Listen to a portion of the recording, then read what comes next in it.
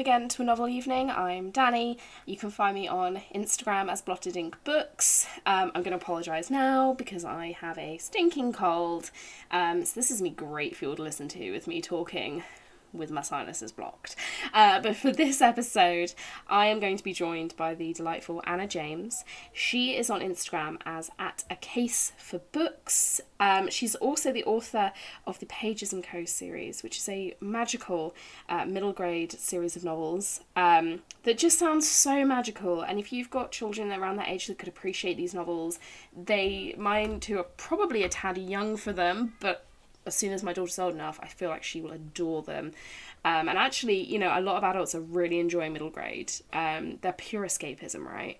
And these are like a real ode, a real love story to reading and to books. Anna herself quite often will post stacks of what she's been reading, reviews of books that she's picked up. She used to be a librarian, so obviously she is a book lover.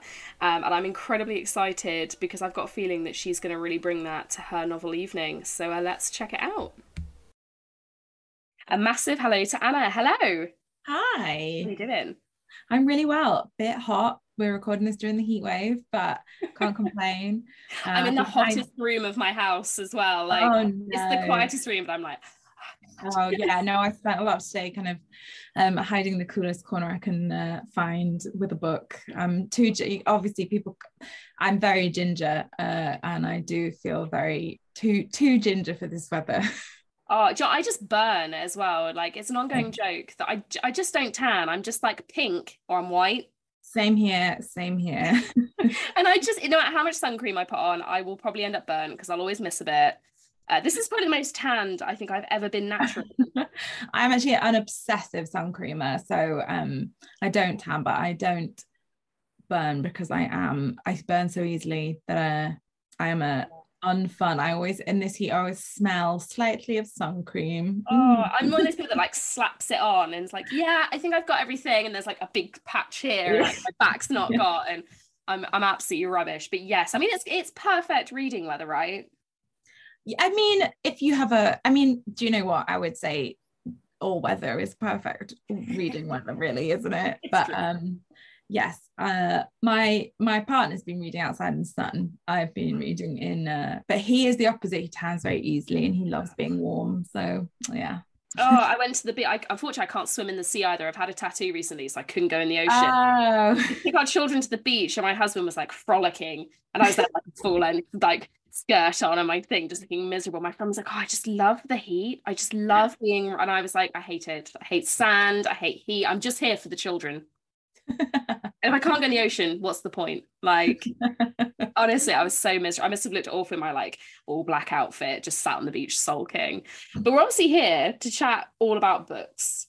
Yes. So, Pages & Co. Yes. Let's dive into where this started. So, you used to be a librarian. I did indeed. Yeah. Which so I'm guessing has played some influence. Absolutely. Yeah. So I was a school librarian, and then I did have a bout as a journalist between that and writing. So I wrote it when I was a freelance journalist. But yes, absolutely. I was a children's librarian, a school librarian. So it had a huge impact on me. Just in terms of I read a lot of children's books, obviously, for my job, but also you just see firsthand like the impact that books have on young readers, and the impact, just the really positive impact they can have. And I think that often for us readers, the books that have had like a really formative effect on us are often the ones that we discovered when we were kind of 10, 11, 12. Well, absolutely. And so when I started writing, it actually, do you know what? Full disclosure, initially, for like half a second, I thought I was going to write a YA book. But I think that is because some of my closest friends are YA writers, and so I couldn't really like interrogate it. I was just like kind of surrounded by people who write YA, but it was immediately obvious that it didn't work. Like, it just wasn't very good.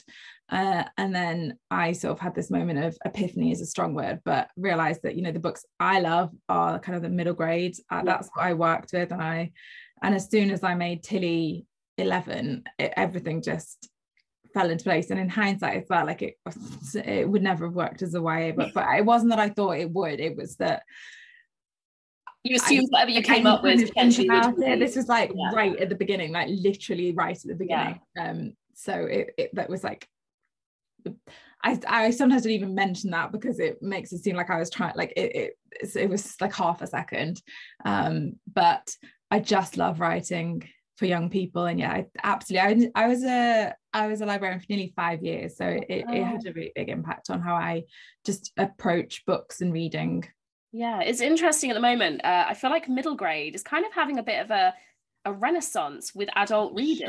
For sure. Yeah, I'm seeing a lot of it on Instagram. Some people who are really like, if you just want to like have pure escapism, you know, this is what you need to be reading, and you feel like a child again.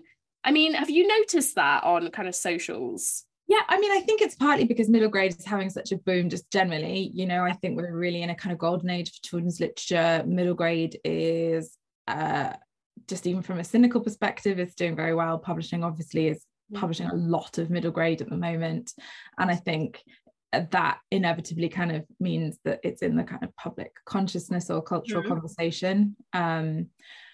I also think that a good children's book just is a good book. If it's a good book, then you should be able to enjoy it. But like you say, I do also think, especially with, you know, the world is a fairly intense place at the moment. There's a lot there's a lot going on, a lot to grapple with. And I do think that middle grade fantasy in particular kind of offers a level of escape and nostalgia for kind of being that age. But also I think middle grade by its nature is hopeful. Most middle grade has happy endings, or at least resolved endings. And I think that it can be quite good for your brain to read something that offers hope at the moment. Yeah, I agree. So Pages & Co., tell me the novels that are out at the moment. Okay. So the first one is Tilly and the Book Wanderers, or The Book Wanderers. So we have a slight title. So in the UK, they are the first three have got Tilly and the at the start. In the US, they were published without that. And then from book 4 onwards, we have matched America so that they've got the same title everywhere. So okay. So it's Tilly and the Book Wanderers, Tilly and the Lost Fairy Tales, Tilly and the Map of Stories, and then The Book Smugglers is book 4, which is called The Book Smugglers Everywhere. And then the 5th book, which is coming out in the autumn here and in the spring in the US, is called The Treehouse Library. I would very much like one of those. That to me sounds like pretty much the ideal treehouse that you could build. And I do love it's just wish fulfillment. Like, so much of my books is wish fulfillment. It's like, I've been trying to get treehouse into the series the whole time because I love tree houses, and I finally worked out like an organic, like something I can a place I can justify having a treehouse. They're just like cramming a treehouse in there for no good reason. Yeah, I've been waiting for somewhere to put a treehouse. I mean, in terms of writing these novels, it must be fantastic to just get to play, because it's got to be fun and it's got to be magical without some of the confines. I think that with YA, you know, and with adult fantasy, there's quite a lot of kind of confines usually in terms of what you're trying to kind of get across a message, or whereas with children's novels, I guess you can kind of really play with your imagination a lot more. Yeah, I would say in terms of, I'm not sure, because obviously I still have things I'm very much trying to say. I think that middle grade requires a level of pace that is fairly unrelenting, but certainly in terms of imaginative scope, I think there's very few limits, and that is particular to middle grade. You really can just, as you say, play. And my favorite stage of the book is where I'm at with pages 6 at the moment. So there's going to be one more which will come out next year, but I'm at that really fun bit where I really need to start drafting it seriously. But my favorite bit is before I kind of have my deadline and I have to start drafting, and I just am at the point where I'm kind of collecting ideas and making notes and researching, and I love a Pinterest board, and that just is such an exciting, it just feels like you can just play with anything, and then you have to start shaping it into something with pace and structure. And that is the thing. Often, honestly, I've had to lose things that I really loved the idea of just because it just didn't fit the book. It didn't. I have a lot of kill your darling scenarios where I've written a scene that works and it's like it's a good scene in itself, but it doesn't tell you anything about the characters or move the pace along, and I've had to and you've got to keep kids' attention, right? They've got to, their focus needs to be kept. Yeah. And you know, I've some scenes I'm extremely fond of that haven't made it into the final book, but I'm relatively like pragmatic, I would say, about writing. I don't find it too tricky once I've realized that something isn't adding to the kind of pace or the plot of the characters. Like I don't find it too heart-wrenching to get rid of it, because it's in service of the book being as good as it can be. And however much I like the scene, I'm quite a pragmatic writer, I think, in terms of I think it comes from having done journalism and being very analytical about other people's books. I think I hope I can be analytical about my books and be fairly practical and unemotional when it comes to kind of cutting things or working stuff out. I think, I don't know, as my editor might say differently, but is that true? I'm always curious with children's novels of middle grade, is it ever like tested on children, which sounds a bit weird, but do you kind of have to get it is it read to kids? Is there any kind of, I mean, not as a part of their editing process, it's not a formal part of it, no. I don't know. I know some authors kind of will read it to children they know. I don't have children. I wouldn't read anything I've written to my own children, because they would just be like, what are you doing? No, this is boring, go away. I think that it's a tricky one, because I'm very wary of, my number one rule is like, don't patronize your readers and don't patronize young people. But obviously a 10-year-old has a different kind of grasp on how fiction works from a kind of perspective. So and also, honestly, I write my first drafts incredibly quickly, basically on pure instinct, and I just think that books meant everything to me when I was growing up, and I still read a huge amount, and I think about everything I read, and I just have to trust that instinct based on what I know I loved to read when I was young. Are you writing these for young Anna? Is that kind of what you're writing when you're writing them, as a little part of you writing books that you absolutely a part of it? And as much as anything though, I really think that I write my best when I am writing something not necessarily for past me, but that I would have loved to read. I know that sounds like it's a bit of a fuzzy distinction, but it's not so much as that I didn't feel served as a reader. It's not that I'm feeling like I'm filling a gap that wasn't there when I was growing up. It's more just writing something that I would have loved to read, and trusting that I'll do my best writing if I'm riffing on and following the instincts that are kind of rooted in that. Also, the covers are gorgeous. I can say this because I have nothing to do with them. They really like they like pop. Like, you spot them as soon as you're in like Waterstones, wherever, you just spot them because they're so glorious. Again, is it funny when you've got images of characters on the front? Is it funny because is that how you picture them in your head, or is it kind of they just make something up? Well, obviously at this point the characters are kind of established in terms of but when you have a new character you kind of go through. So the first 3 books are illustrated by Paula Escobar, and then book 4, 5 and the last one will be by a different illustrator called Marco Guadalupe, and they've both been really wonderful to work with. I'm not a fan personally of doing really detailed physical descriptions of people, and so that has sometimes meant that obviously they have to do a bit of filling in the gaps, and sometimes it's annoying for everyone because of me. So there's a new character in book 5, and Marco did a lovely description that absolutely fitted what I put in the text, but when I saw her I was like, that's not what she looks like, and just to be clear, that's entirely on me. And it's only when I sort of see, I have a very clear visual image of the settings of my books. I don't have a very clear visual image of my characters, which I think is why I don't describe them in lots of detail, but they're a bit blurry honestly in my head, and I don't know why. Don't know why that is.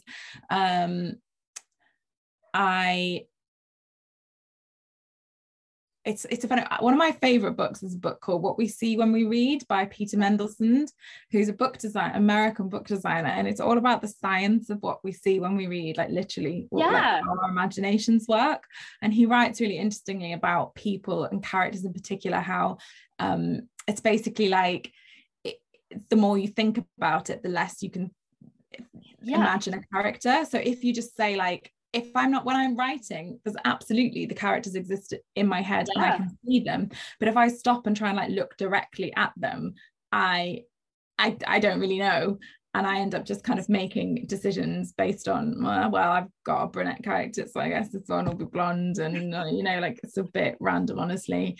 And sometimes it's really important. And honestly, sometimes I like to, adult characters, I always kind of low-key describe them as like an actor or an actress I like, just in case they ever get made into anything. Like, well, it's in the text that guy looks like Mads Mikkelsen, so I guess you'll have to hire Mads Mikkelsen.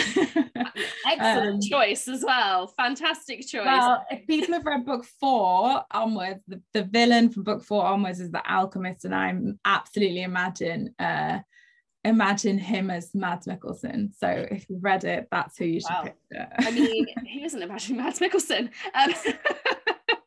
But also, I think with character, it's very important to allow a reader to be able to kind of use their own imagination a bit as well, and be able to kind of fill in. With a setting, it's lovely to have really detailed descriptions and you can really picture yourself there. But with a character, if you want to fill in the blanks a little bit, or even kind of imagine yourself in them a little bit.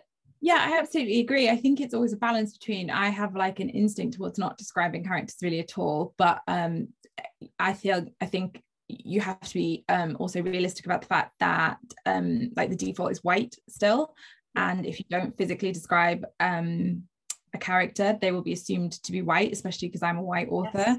And especially writing for children, it's important to me that the cast of characters is representative. And so honestly, a lot of it is because of that, and characters, we still live in a society that will default to white, and so a lot of the description is just ensuring that doesn't happen, and that the book represents the world and the world I live in and the society I live in and the people I know. So honestly, a lot of it is rooted in that as well, putting physical descriptions in. That's really interesting, because I think, especially as you say, for children, representation now and seeing themselves reflected on a page is really important. Yeah, really. And not just race, obviously, like that applies to like disability, and sexuality, and everything. It's just that's what I live in, and so I want the characters in my books to reflect that. I remember reading, when I was younger, reading Jacqueline Wilson, and kind of being shocked that there were elements of my home life that were being reflected in these pages, stories that I don't think had ever kind of been raised so much for young readers, quite hard-hitting themes as well, but told in such a way. And like you say, I think it's so important not to patronize your audience, because children have such an understanding of our world and empathy, and they can really vibe on emotions. And I think it was really interesting how that's kind of progressed now through stories. I think stories for children are a lot more mature than they ever were. In a lot of ways, they explore things with children in such a different way now. When I pick up books for my kids, I get quite often quite emotional with some of them, because I think, God, I don't remember reading books like this as a kid. I do think that part of that is just because so much is published now that you have a bit more of everything. Because I do think that did exist, but I also think publishing now has much more clearly defined age groups. Like when I was growing up, middle grade wasn't that's obviously things from America. Even YA wasn't really, like in my local library, like there was a kids, and it was like classics essentially, and then like Sweet Valley High books and American books. And there was, but Judy Blume as well. I used to chuck a bit of Judy Blume in there. Yes, for sure. But I think that, so there were, because I do feel like I read a lot as a young person that did get into stuff, but there is absolutely, I think it's easier to find now because there's more, so you can kind of cover everything, because there's also just really good like comedy silly books, like, and I think that sometimes there's a real snobbery in the publishing industry about like silly funny books, and I don't mean just like silliness in a like with no purpose, you know, just like like an idiotic kind of nonsense. I know nonsense isn't even the right word, but like I'm a big believer in silly, funny books, and I think we also have so many really kind of wonderful books, and it's easy, I think, to ascribe value to books, especially children's books, that, well, actually this happens across in adult as well, you know, you look at the way that kind of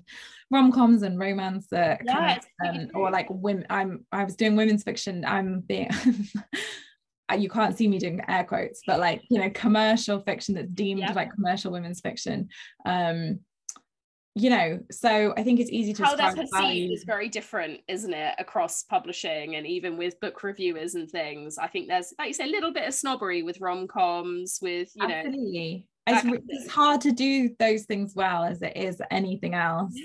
Oh my god, completely. And I also think, you know, you look at Roald Dahl, his books were very dark but also very funny. Like there's ridiculousness, there's an anarchicness to Dahl, and also this is perhaps sacrilege, a mean-spiritedness to Dahl that I find a little unsettling coming back to them as an adult. Oh my goodness, I've started rereading to my little girl. She's only 5. I'm making some choices that aren't great, but we'll find out down the line. But we've read Matilda, Willy Wonka and the Chocolate Factory, Charlie and the Chocolate Factory, and we've started reading the BFG. And yeah, there is a bit of spite in there. There are some moments that you're like, I don't think I could read the twits with her, because I think all the witches, I think she would legitimately be a bit frightened. Yeah, there's also a lot of fat phobia. So, and this is not me saying that there is no value to Dahl. Obviously, he like is a key part of the canon and does some things very well. But I think, coming back to it as an adult, I was slightly disconcerted as to but you know what, maybe that's, I don't know if that's, maybe that's what children kind of enjoy. Maybe they kind of enjoy the kind of the naughty element of his books, you know. I don't know, it's really, but reading them back with fresh eyes, I was like, this is, even SEO Trot, I love SEO Trot, and I was reading it, I was like, he's basically just tricking this woman into marrying him. Yeah, and like, you know, like George's Marvelous Medicine, he is like fully trying to kill his grandma. And it's like, oh, it's whimsical because it's got all this stuff in it, but like it's really like, it's the BFG. I was reading to my little girl, and she's very, we call her Little Wednesday Addams because she's quite a morbid child in a lot of ways.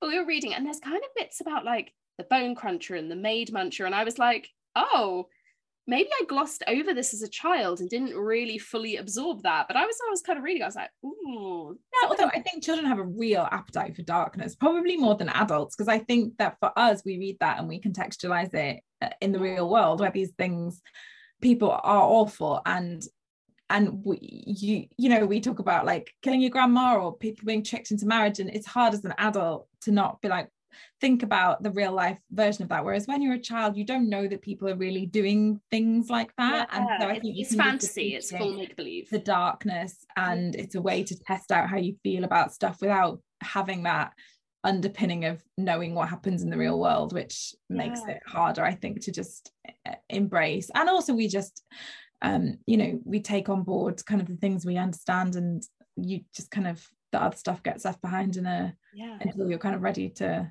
look at it. So it's interesting. Children's books, it's all, it's very a deep it's a rabbit hole to fall down. So I'm guessing with your novel evening, we're going to have some children's characters or authors, or could I be wrong?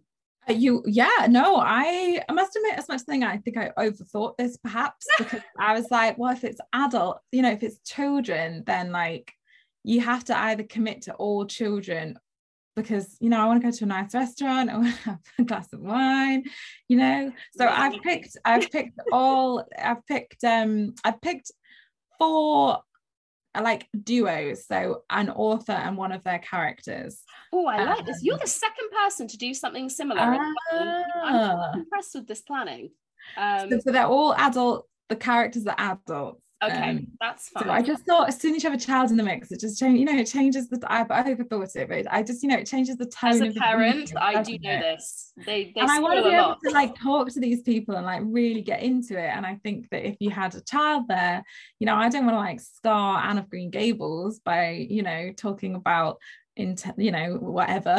Anything, the people anything picked, at all, you know? that you discuss over a glass of wine. Yeah. And also, honestly, I get to do a lot of my kind of wish fulfillment of talking to fictional characters, obviously through writing Pages and Cody, you know, like they're children in that. And I spend a lot of time thinking about speaking to characters like Anne Shirley or Alice in Wonderland. So I do think I have that itch kind of scratched a bit, because I spend a lot of time thinking about that. Whereas, because I don't obviously write for adults, this is kind of, for me, it's fun to think about the adult characters.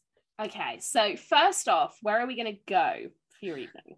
So again, theme of all of this is me overthinking it and probably thinking about it too literally.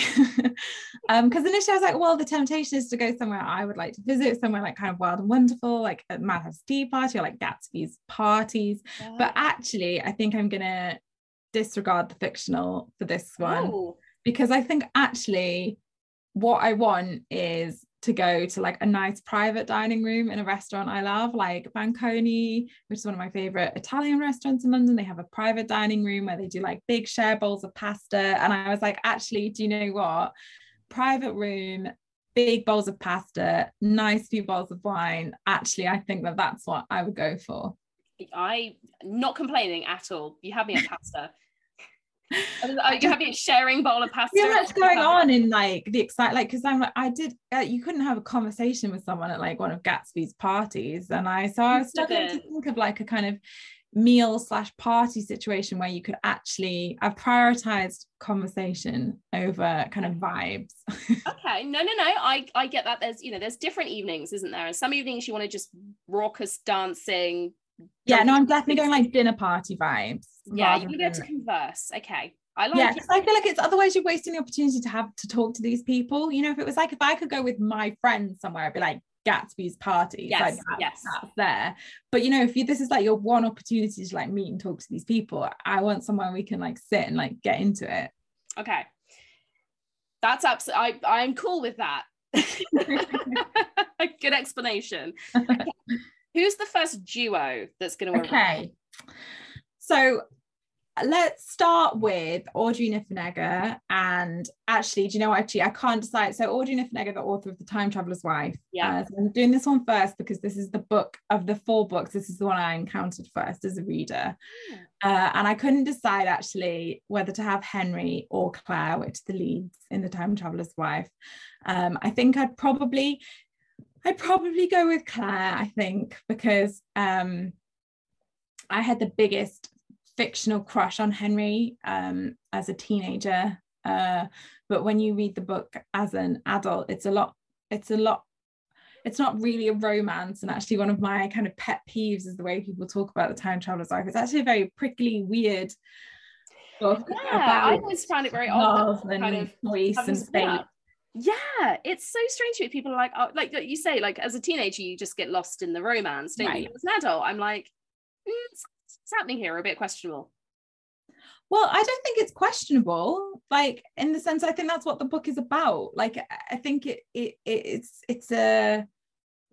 one of my favorite books. I have a different relationship with as an adult, but I must admit I get frustrated by the kind of, Henry's grooming Claire, because for me, I definitely don't think it's that. I don't know. For me, I just feel like, and maybe it's because I'm a deeply cynical human being, I kind of was like, oh, this isn't really going to work, is it? Like, why are they sticking this out when this isn't going to work? And I get that the whole point of it is that they do, but I think I'm just a miser, Anna. I think I just can't get lost in the love. Yeah, because I mean, I guess it's just that as an adult, I very much read it as like, it's not really like a kind of, it's nowhere near to a kind of traditional romance, and it's all about the fact that Henry is a very flawed person, and kind of choice and fate, and how much say does Claire have, and how does that impact them. And I know, I love it. I think it's a really, really clever book that is obviously extremely popular, so she's doing all right, like she's doing fine. But that I think my opinion doesn't matter too much in the grand scheme. Not so much your opinion, but just generally I think that people, I would encourage people to go and read it and like really read the book, Yes. not what you think, not you, what one thinks it's saying or is about. I think I haven't read it in a long time, I have to say. I would be intrigued to go back with kind of new eyes, especially now I've had children, because I was kind of in my mid-20s when I read it. So it'd be interesting to see how I feel about it now. And I'd be interested to speak to the author and be like, where did this come from? So I do know Audrey a little bit.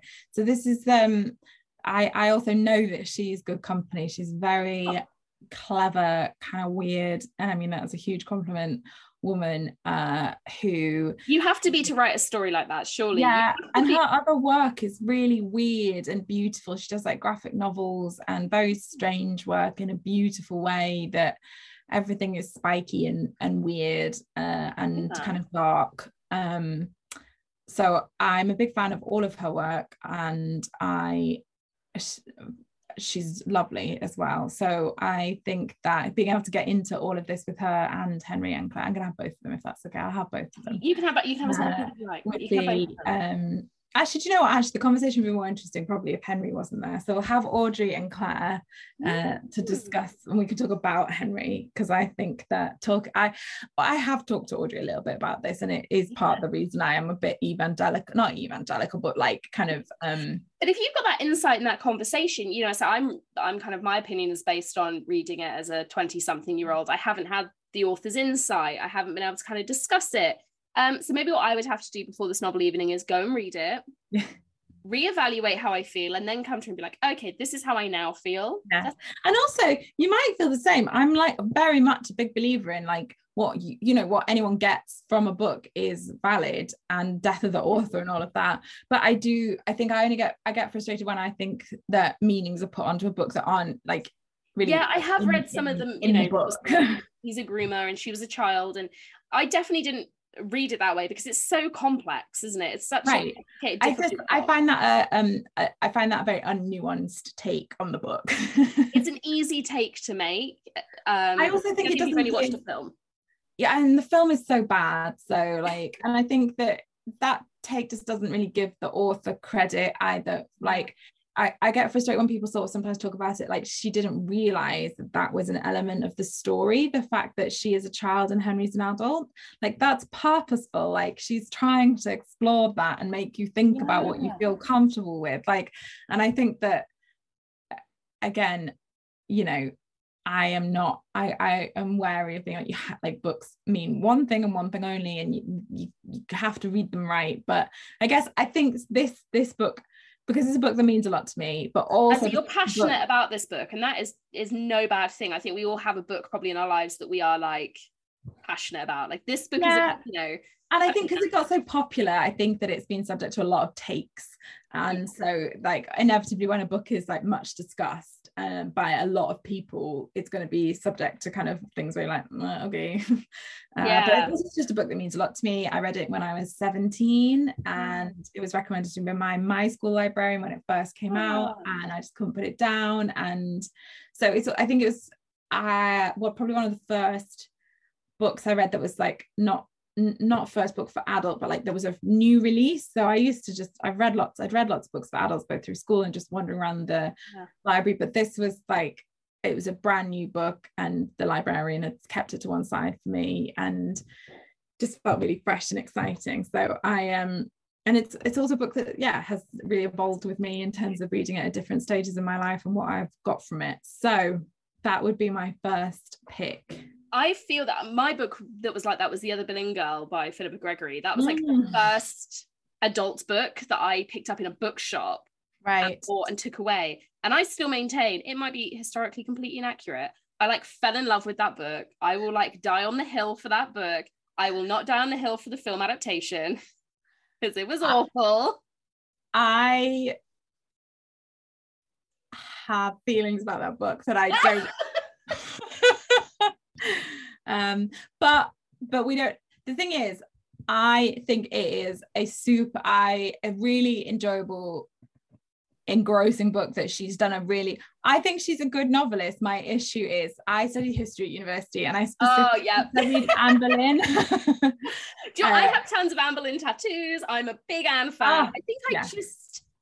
I think it was the first book I'd read that was probably just unlike anything I'd read in Yeah. history. You know, history at school was like, Yeah, and I get like the thing, I would be lying if I said I didn't really enjoy the book, but I find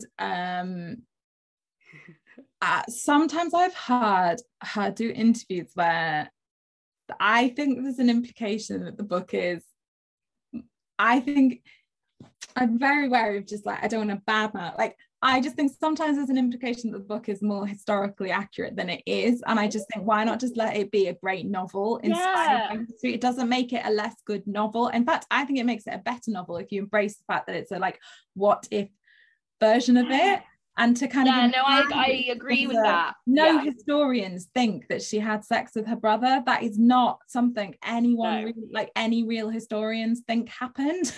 Like no. And so to imply that like, oh, maybe it's just like, it's okay to imagine like what if, but like let's just be clear that it's a novel and it's a great novel, but it's a novel. Let's not pretend it is a fictional novel. Yeah, or that it was like researched in minute care from first-hand sources, like, and that's not, I don't want to be snob, like that's not just like, I really enjoyed the book. I just wish that it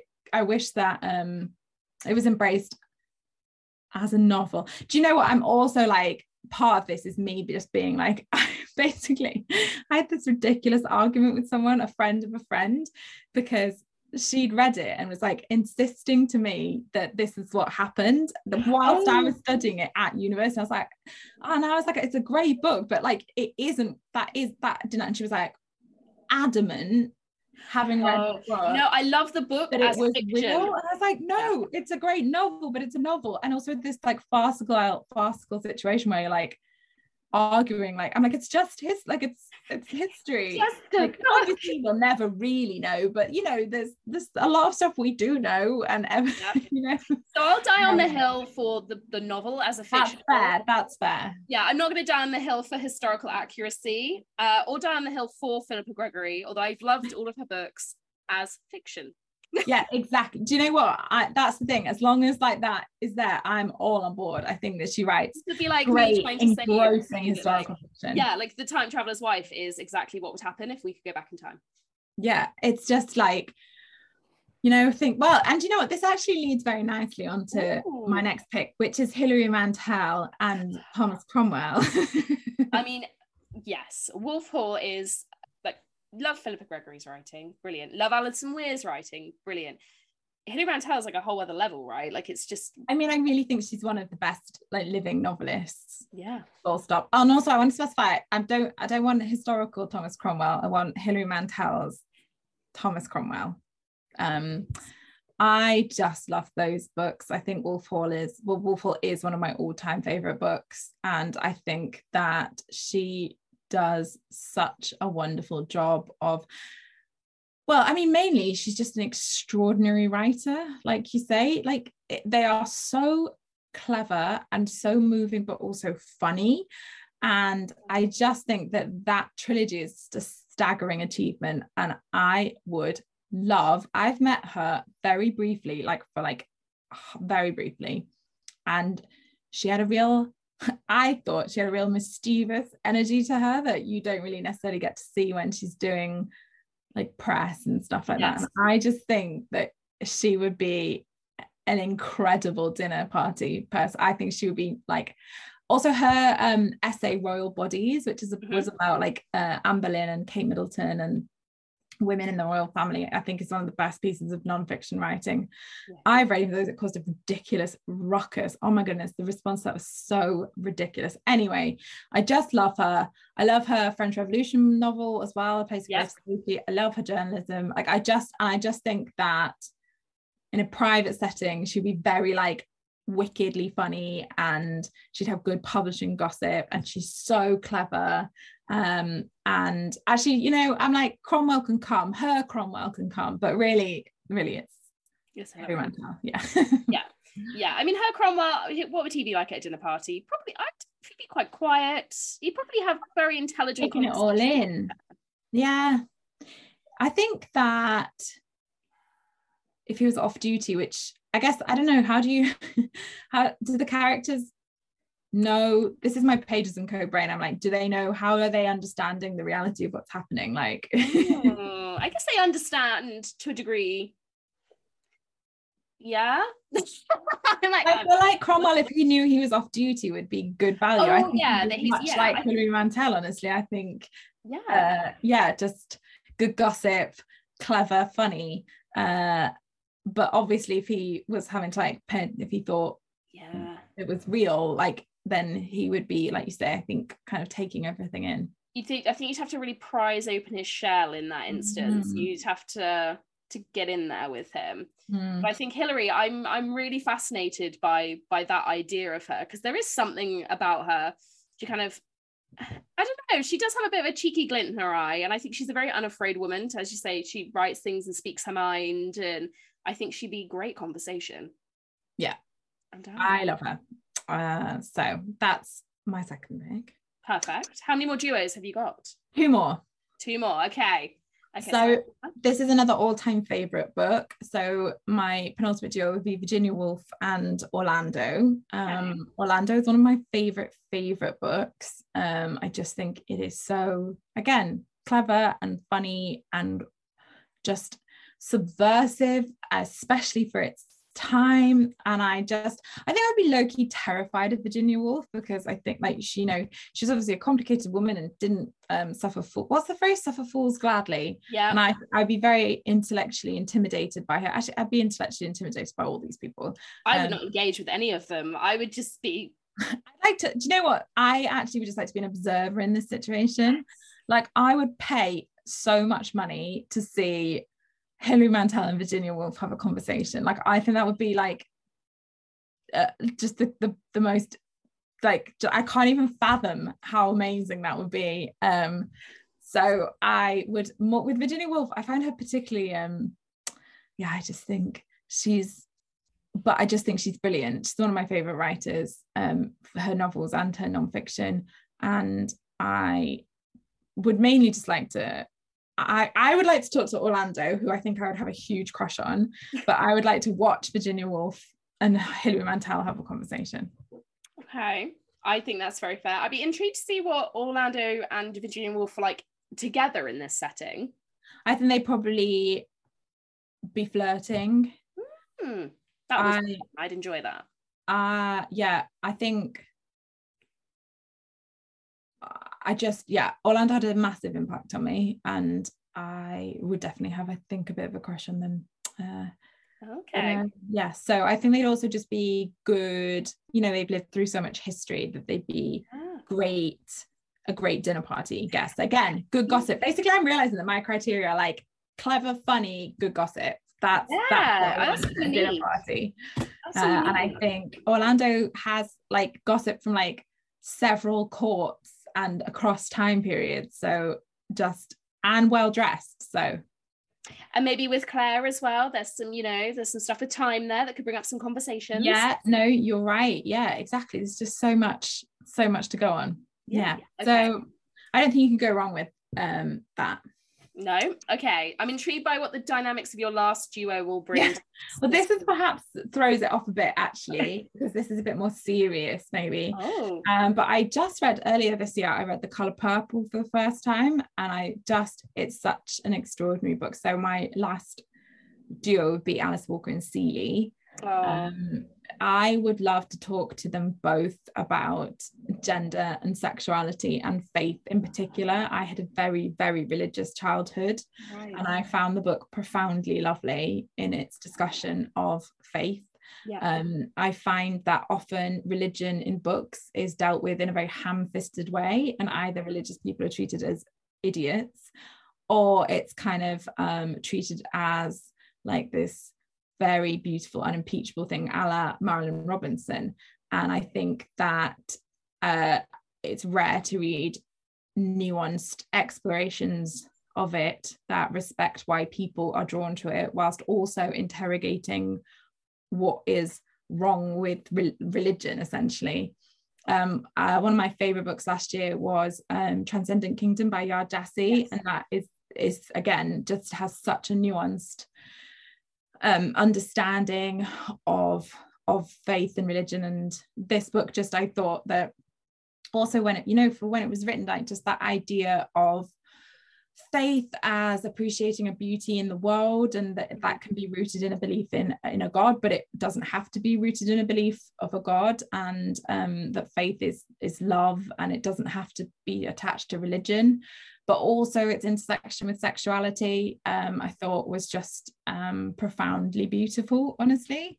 I thought, I mean, obviously I'm not like, people know The Colour Purple is good, but I have newly come to it. And it's a book I really, really wish I'd read when I was younger. I think it would have given me a lot of hope and insight when I was kind of grappling with a lot of those things myself. But I'm glad that I have come to it now. And I'd love to talk to both of them, both about all of that, basically. I think faith is such a complex thing as well. It's not a black and white subject. It's all the shades of grey you can imagine. And faith means different things to different people. It's often really treated as a black and white thing in fiction. Yeah. I think often by people who honestly, I think often people who don't have any experience with faith and religion write it in a very unnuanced way. But I also think that people who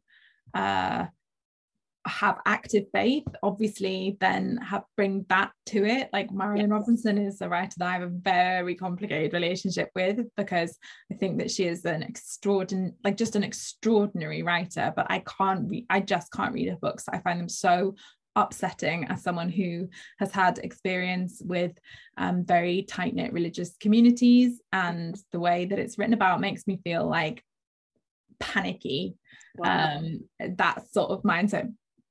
Anyway, that's a conversation for another time. But it's very interesting though. It's very interesting. So The Colour Purple, it's one of my mum's favorite books, and that's who I discovered it through, bizarrely. I think I might have watched the film first with her and then gone to the book.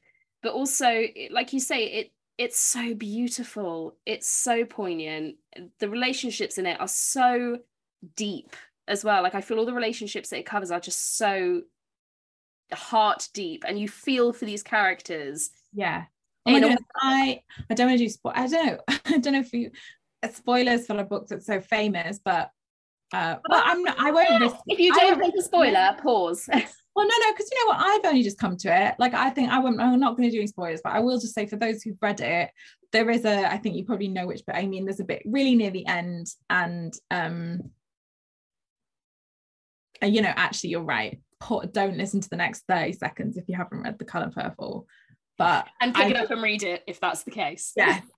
When her sister comes back and she thinks that her sister is dead, I just was like exploded into sobs. Also, I have a little sister who I'm extremely protective of, because we both also again grew up in like this very religious scenario, and so also anything to do with sisters also always gets me. So just the combination of all of that was just like, I found it a very overwhelming in a good way read.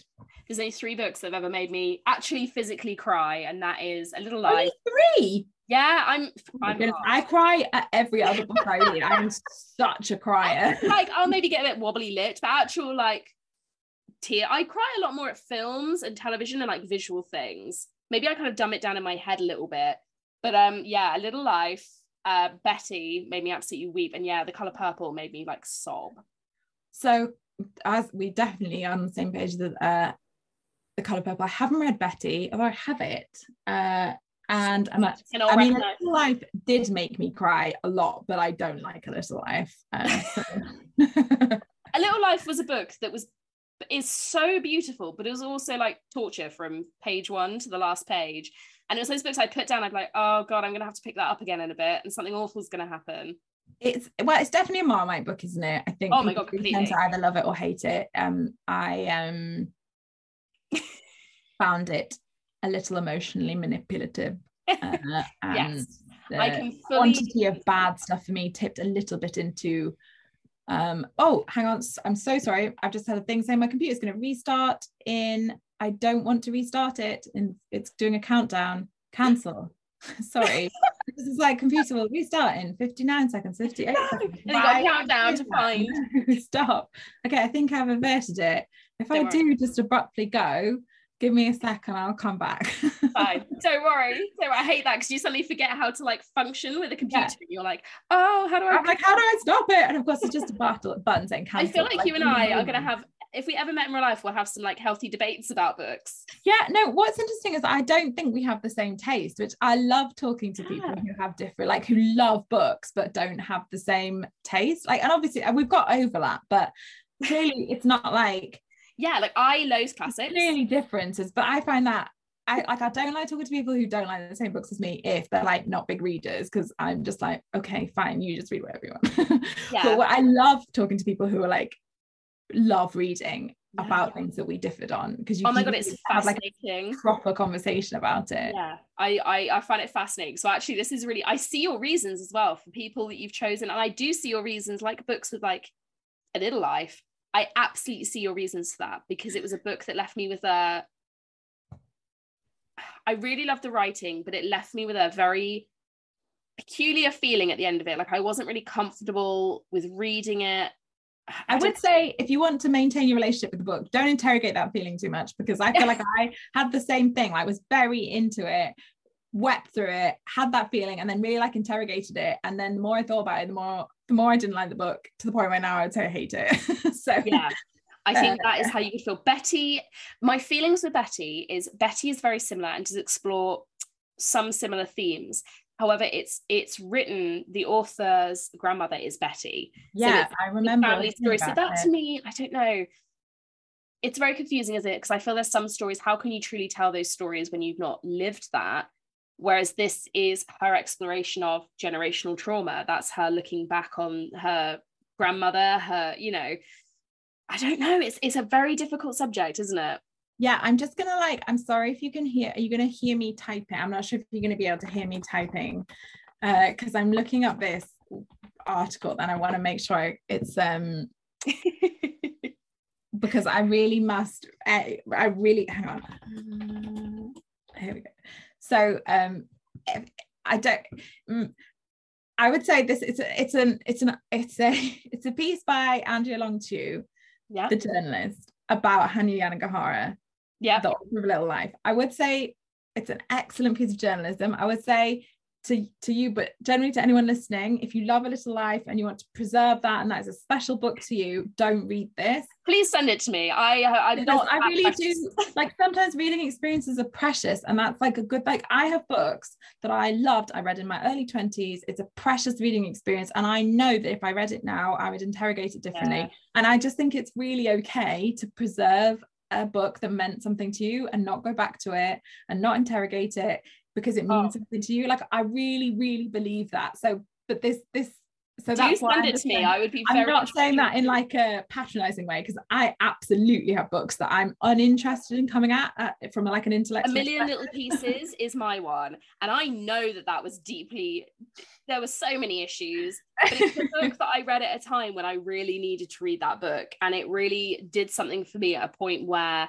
Absolutely, and that's. Yeah, and I have those books. And so this is, so for people listening, so if you Google Andrea Long-Chu, Hanya Yanagihara, it will come up. But also if you Google Hanya Yanagihara Vulture, then it will come up. Danny, I will send you the link. But yeah, it's a brilliant piece of journalism, but it is a fairly unflinching critique of her as a writer. And yes, and they also wrote a brilliant, they did an interview with Tessa Moshfegh recently that is a similar, like, brutal. I would never want Andrea Long-Chu to write about me. They are the most incredible writer. But yeah, I'll send you the link. Oh goodness, I'm loving that we've fallen into some really deep discussions through this as well. And I do love your dinner party, because I think actually it really reflects you. I think it really reflects parts of you want to explore and discuss. And I think that's beautiful. You've clearly thought it through, which I greatly appreciate. But I do have a question is anyone not welcome to your evening? Okay, so I'm not going to get too specific, because the internet can be a horror show for talking about such subjects. What I will say is that trans rights are human rights, and anyone who doesn't agree with that would not be welcome.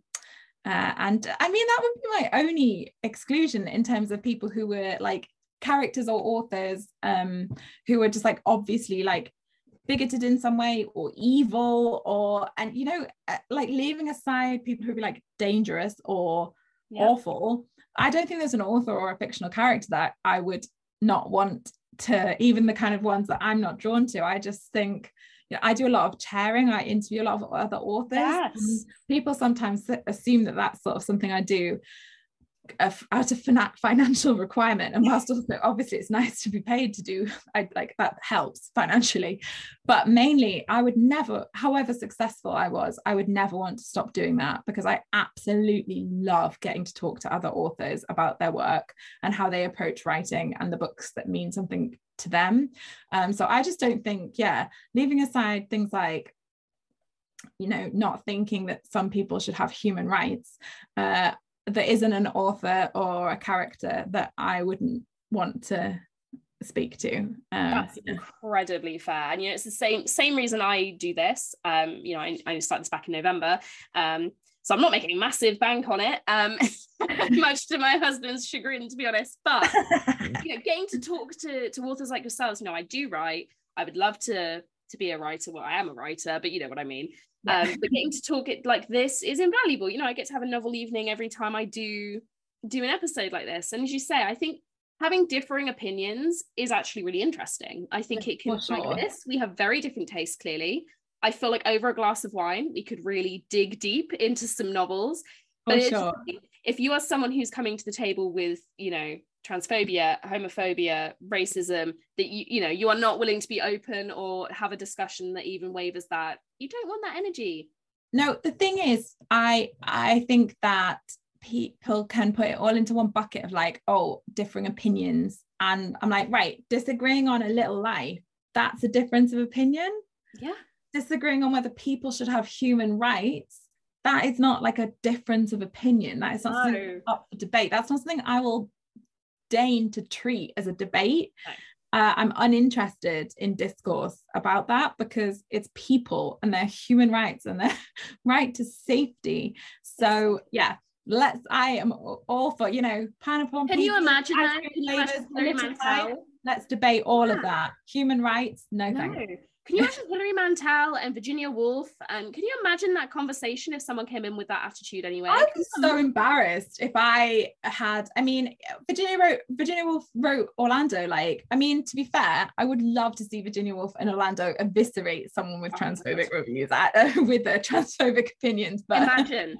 You wouldn't need to say anything, because I feel like they'd be cut down to size within a manner. Like, imagine that, like Virginia Woolf stare as well, that like intense. Can you imagine it? I mean, this is what I'm saying. Like, I would not want to be on. I wouldn't want to be on any of these people's bad sides. No, not at all. You've got fictional and the non-fictional. None of these people. I don't think you'd want any of them as your enemy. No. Well, I completely agree with that. It's a strong group, and I think there'll be some very interesting conversation. And we've had interesting conversation about them. So both well, I think. We're there. Well, thank you for sharing your novel evening. Incredibly interesting. And before I let you go and enjoy the rest of your Sunday, what are you reading at the moment? Okay, I'm gonna be cheeky so I can talk about a few things, because I just finished reading The Priory of the Orange Tree, which I've been meaning to get to for ages, and I finally picked it. It's just, I've been excited to read it, but it's very long. But I did an event with Samantha, so I finally got around to reading it, and it's just as good as I hoped. I love an epic fantasy, especially one that has it's interesting. I mean, this is a whole other conversation that we don't have time for, because it's very like a feminist fantasy, but I think an interesting discussion is like, because what is a feminist book? Is it a book that actively tackles issues around gender and women, or is it a book that has the absence of misogyny? Because I would say that The Priory of the Orange Tree is feminist in the sense that it is absent of misogyny, and like it doesn't have gratuitous sexual assault, and that makes it feminist. But it's not a book that like is about feminism isn't the central theme, is it? So, and I think the feminism, like, it's obviously, I think just because where we're at with various conversations, it's like it feels increasingly like a word that's a very broad umbrella for discussing a lot of different things within that. But regardless, I loved it. It's a fantasy that has very strong, very capable women in roles that are traditionally in fantasy have been held by men. Yeah. And I think there's obviously queer relationships in there, which is fantastic. I think actually more than feminism, it's just about putting women front and center in a fantasy novel. Yeah, it's just wonderful. I thought, and it's just such fun as well. Like, it's such an enjoyable read. So I love that. I have been on audio, I've been listening to The Idiot by Elif Batuman, which is a reread, which is one of my favorite books from a couple of years ago, but I just bought the sequel, which is called Either Or, and I wanted to refresh. I don't listen to a lot of audiobooks. I tend to listen to do rereads on audio because I must admit I do sometimes struggle to concentrate if that's all I'm doing. Whereas I find rereads are really good because it's okay if you zone out for a second. You're already kind of familiar, aren't you? So I do listen to audiobooks, but it's almost entirely rereads, or I listen to a lot of my childhood favorites on audio as well. So I've been listening to The Idiot, which is a reread but via audio, in prep for reading Either Or. I'm also doing some reading that I can't talk about for page 6. And then I think after I've read the Elif Batuman, I'm going to read Trust by Hernan Diaz, which is that looks so good. I love like metafiction and stuff, like kind of experimental form stuff. So that's kind of where I'm.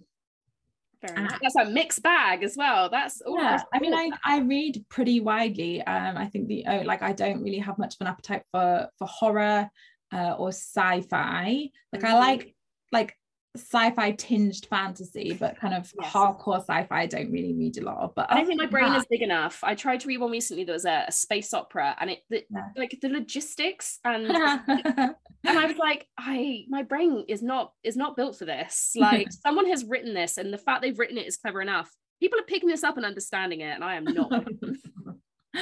I'm not a big sci-fi read, although there's always exceptions to all of these. Apart from that, I really enjoy reading across genres and ages and everything. So but always reading a bit of everything. Exciting stuff. Well, at some point we will get together and we'll have a big old debate about all these books. I look there's more cans of worms we could have opened. Oh yes, so many. I look forward to it. And thank you so much for joining me. This has been wonderful. Thank you so much for having me.